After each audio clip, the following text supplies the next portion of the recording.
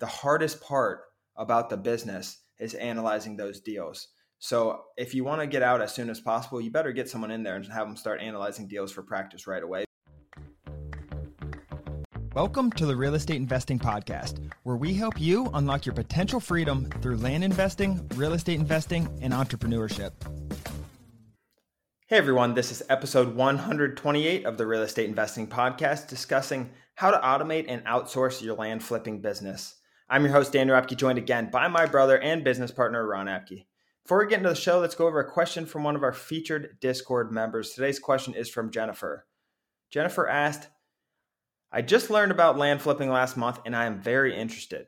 I do not have the funds right now to send mail, but I have heard a lot about cold calling. What are your thoughts on cold calling strategy and strategies to go about it?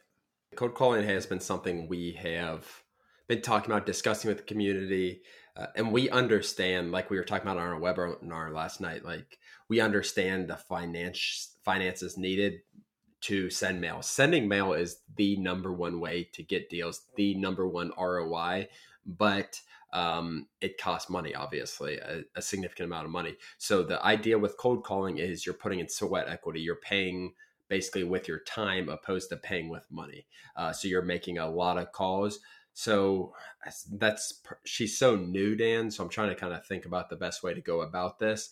I think educating right now is kind of the number one thing, is continuing to learn, because you're not going to just be able to call people, I don't think, if you just learned about land a month ago or whatever it was. I think she said last month, and just start getting deals. I don't think that's going to happen. I think educating is the most important thing, whether it is the course or if it's just kind of watching podcasts, watching our webinars, stuff like that. I think that's the best place to start. Yeah, that's tricky because you do need to know a little bit going into those phone calls, and we do price out our cold calls. So they have a price per every call. We have an offer price that we know we're going to offer them. And we do that how we price blind offers. Same exact strategies. We price these and then we call them. So we have a database of priced people that we're going to call. Other than that, Ron, let's get into the show. Automating and outsourcing your land flipping business. Let's talk about it. What do we mean by automating, Ron? What's automating your land business even mean?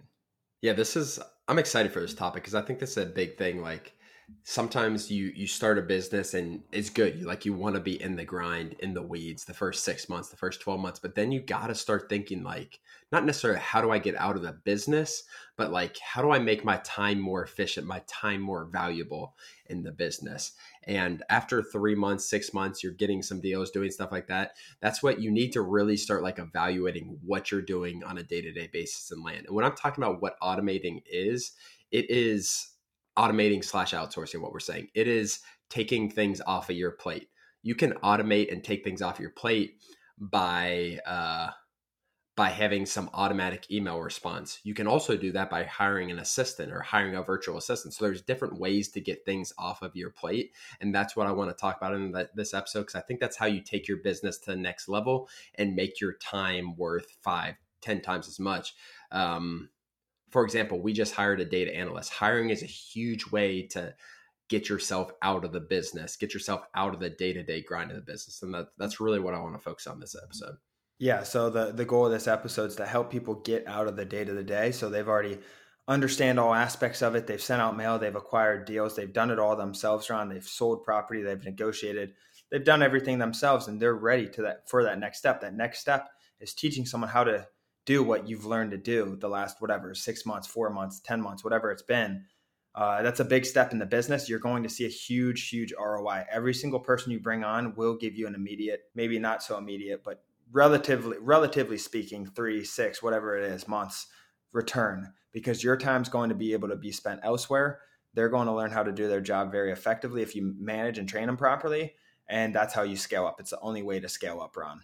And I know there's so many people in our community, for one, and people who are thinking this way when they're getting into land flipping. And I think this is going to really be helpful, because this is the next step for so many of you who are listening, who are doing $50,000, $75,000 a month themselves. You have more than enough money to pay for a couple employees, do it one at a time, stuff like that. And this is gonna, whether you think it's gonna be, it is another expense. Paying someone is another expense. Don't get me wrong. But like Daniel said, the ROI of that expense is far greater than what they're going to cost. So getting in that mindset of, all right, let's grow this business. I need to grow with people. I need to grow with systems. That's where we need to go. Like let's say, Daniel, someone comes to you and they're 6 months in, they're doing $50,000 profit a month. And they're like, I don't want to, I want to start to get out of the day to day. I'm doing 8 hours of nonstop work. A lot of times I'm getting calls at night. Like, what would be your advice for them to that first step to not necessarily get fully out of the day to day, but that first step to decrease their hours in the business?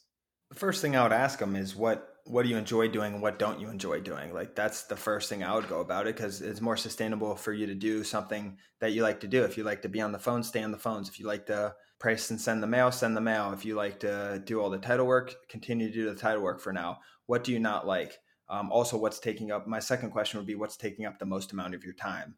And in this business, we already know what they're going to answer for that second question, Ron. But I mean, there's so many tedious tasks with this business, Ron, that we always say hire a VA first. I don't know. It wasn't our first step. It's the easiest entry point for your first step, because it's $3 an hour versus an American who's $20 an hour, whatever you pay Americans. So it's an easier entry point to hire a virtual assistant to get those tedious tasks up. Now, if you have $5,000-$10,000 a month, $5,000 a month that you can invest for that, whatever that is, Ron, that you can invest in an American employee, I think that will probably boost you forward quicker. Personally, I do. And then you can hire a VA on the side just to scrub your data and do some of the back end stuff, list your properties, things like that, Ron. But I do think hiring a transaction coordinator or salesperson or some sort of partnership, Ron, even if it's like what Mike's doing, something like that. Like, Mike just completely outsourced his inbound calls to a partner in the land community who is claims to be good at negotiations. And no, I think they actually are good at negotiations, but they're good at negotiations and they're good at answering those phone calls, Ron. So he was able to do that with a partner in the community to exit that. Even though it's not as sustainable because it's not a long-term employee, it's an immediate solution to help him out now. And that's what he was looking for. So everyone's situation is a little bit unique, Ron. Yeah, exactly. And that's a good point. You need to evaluate your situation. Like, that's what I did when we first start. Like, you need to evaluate what you're doing on a day-to-day basis. I would assume, like, my question for Daniel was someone who's doing $50,000 a month, 6 months. And I would assume you're doing this full time. I guess it's not 100% guaranteed, but for this conversation, we're going to assume you're full time. It doesn't really change that much, honestly. What you need to start doing, though, is evaluating I think that's actually probably the first step. If you're working a job and making $50,000 a month, quit your job and let's make this $75,000 a month, $100,000 a month with an employee. But that's a different conversation, I guess. But evaluate what you're doing. What is taking up so much of your time? Do a time study. So work a complete day, write down 15-minute increments, what you're doing every 15 minutes.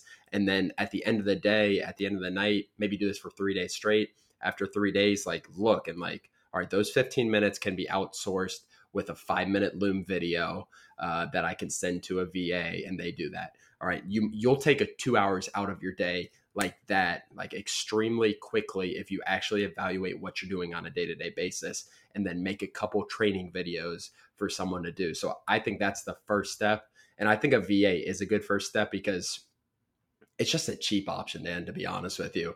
It's just such a low investment. If something doesn't work out, it doesn't work out and you have to make changes. But you can do a VA and then a transaction coordinator really quick back to back. We actually did transaction coordinator, then VA really quick back to back. It was probably within the same month or two. So I think those first two are really important. Yeah, the VA is super, super easy to hire. There's a ton of them out there. They're good employees. They're very loyal, smart, and they can do a lot of the tasks you're looking to outsource. That's why we recommend that. I see too many people doing this, and I used to do it with my electric bike, my e-commerce company, Ron. I had a squad of virtual assistants working for the business, Ron. And it's like, I don't want people in the land investing, which is real estate, I just don't want everyone getting just so hung up on having to use VAs, because you can get very qualified salespeople that give you a great return on investment. You can get very competent transaction coordinators that give you a very good return on investment. Just because they're more expensive doesn't mean they don't give you a better return on investment. I'm not saying that's true or not true. I'm saying they can give you very, very strong, sustainable, long-term results and good return on investment. So I don't want people just being like, oh, we can get 5 virtual assistants instead of getting 2 American employees. We look at sustainability, Ron. We want this business to be around 20, 30 years, your business.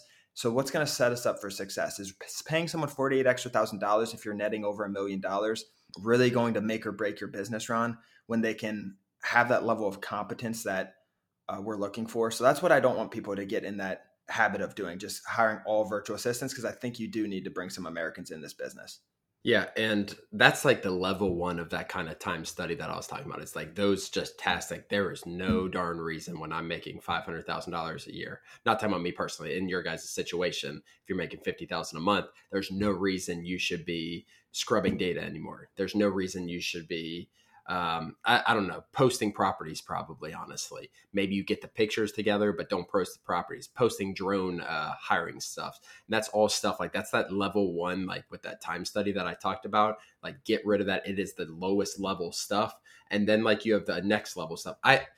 You can say, Dan, like what you don't like, what you like, but I just personally think like that transaction coordinator position,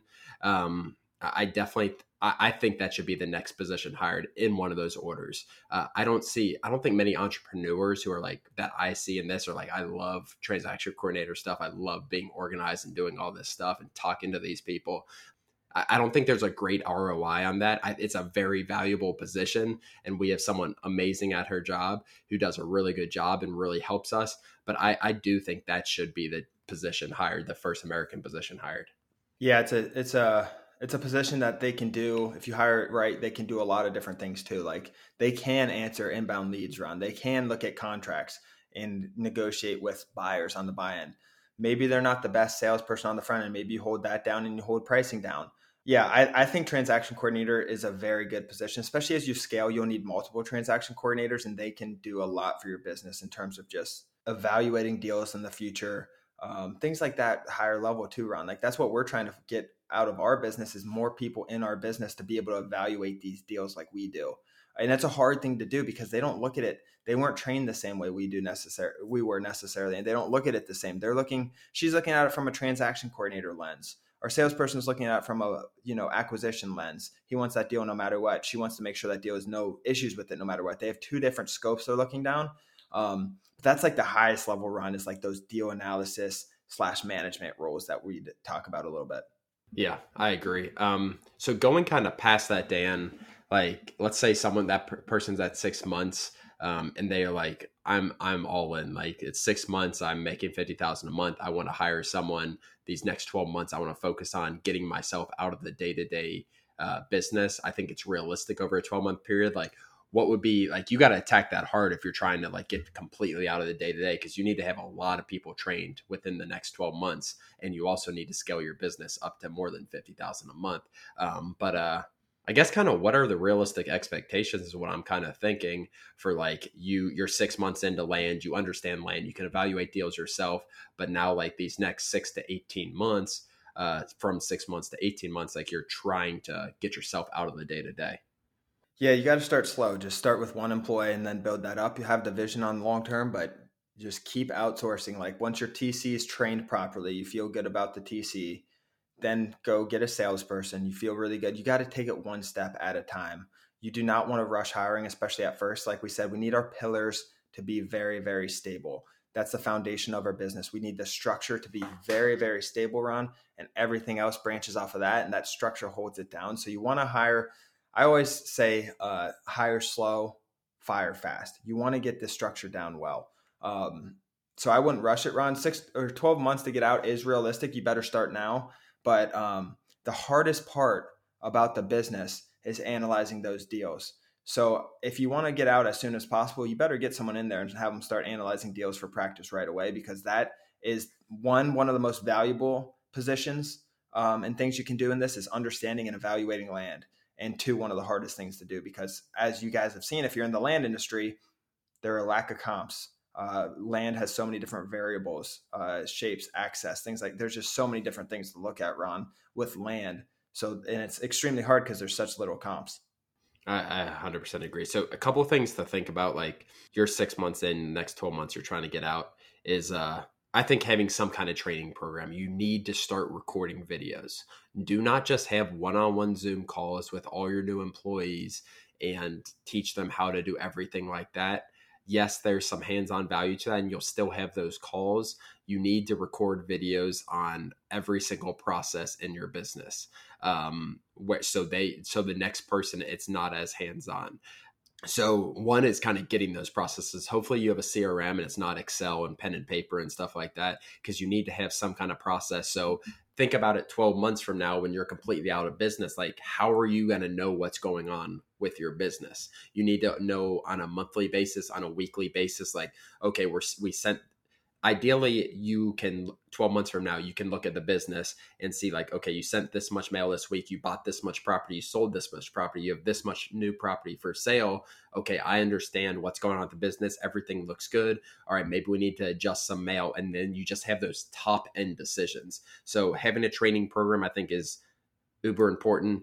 And then a CRM, systems and processes built in. It's going to be a slow process, like Daniel said. And if it's just you, you probably have very little processes and systems. But like he said, you got to get started now. We went down the outsourcing, which is true. Like if you outsource and they're doing all the tasks, but while you outsource, to keep that structure and that foundation of your business strong, you have to have good systems in place. So less things fall through the cracks. And we were talking about this with our consultant, Ron. Here's an example. So let me just ask you a question. How do you, from a due diligence standpoint, how do you manage a transaction coordinator, like numerical wise? Like what would be one of their metrics? So from due diligence, and that's something we're literally working on right now, is like creating these metrics for all of our positions that like, okay, you should be this. The main thing with due diligence right now is the speed. And one thing with the speed of due diligence, so they have it in due diligence and then they send it for final approval before it goes to escrow.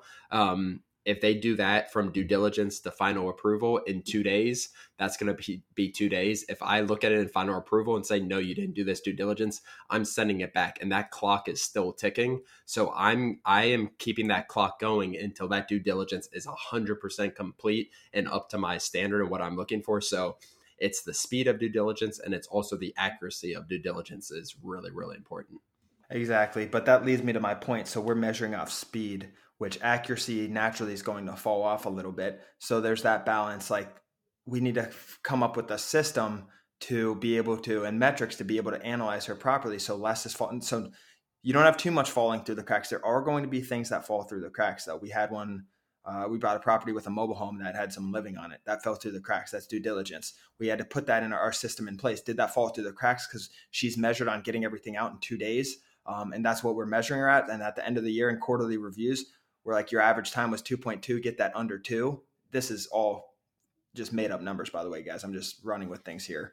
But that's the reality of it. Like if we didn't have those systems and metrics in place, we wouldn't have anything to really measure and anything to adjust to. So I don't want to, this might've been complicated for people. These last like 2 minutes we've been talking around, I don't want to overwhelm people. We didn't get there overnight. This has taken a long, long time to build out these systems and processes. You have 12 months, like we said, months 6 to what's 12 months after 6, 18 months, 6 to 18 are about systems, processes, and outsourcing. That's a long time. You can get a lot done in 12 months. Just take it one step at a time, guys. Yeah. I think that's the number one thing. Like if you took this episode and like, I got to do all this right now, like it's going to be a tornado of things coming at you. But if you're like, okay, I took this episode, I digested it. Okay, let's first do my time study. Let's do a time study for the next 3 days. And that's what I said, do a time study. So next week, Monday, Tuesday, Wednesday, whatever the day is when this is coming out, let's review my 15-minute intervals. Okay, I can remove all this stuff. I can save myself 2 hours a day. I just got to make 5 or 10 Loom videos and hire a virtual assistant to do these tasks. Okay, now what's the next thing? Obviously, you got to manage that person and then just move on just tackle one thing at a time, guys. And you look back 12 months ago, where you've come, it's insane to look at. Yeah, I agree. Just move it. Like we've been saying that a lot, Ron. And small, consistent steps is better than just little sprints at a time. Just stay consistent with it. You'll look back in 3-6 months and be shocked at where you came from. It's more about consistent work and moving forward slowly, Ron. But I don't have much more to add, Ron. What about you? No, I'm good. Awesome. Well, thank you guys for joining. If you guys have not, please leave us a review on Apple Podcast. It helps our business grow. It helps us drive our mission forward, and it keeps us completely ad-free for you guys. Other than that, thank you for joining, and we'll see you next episode. Thanks, guys.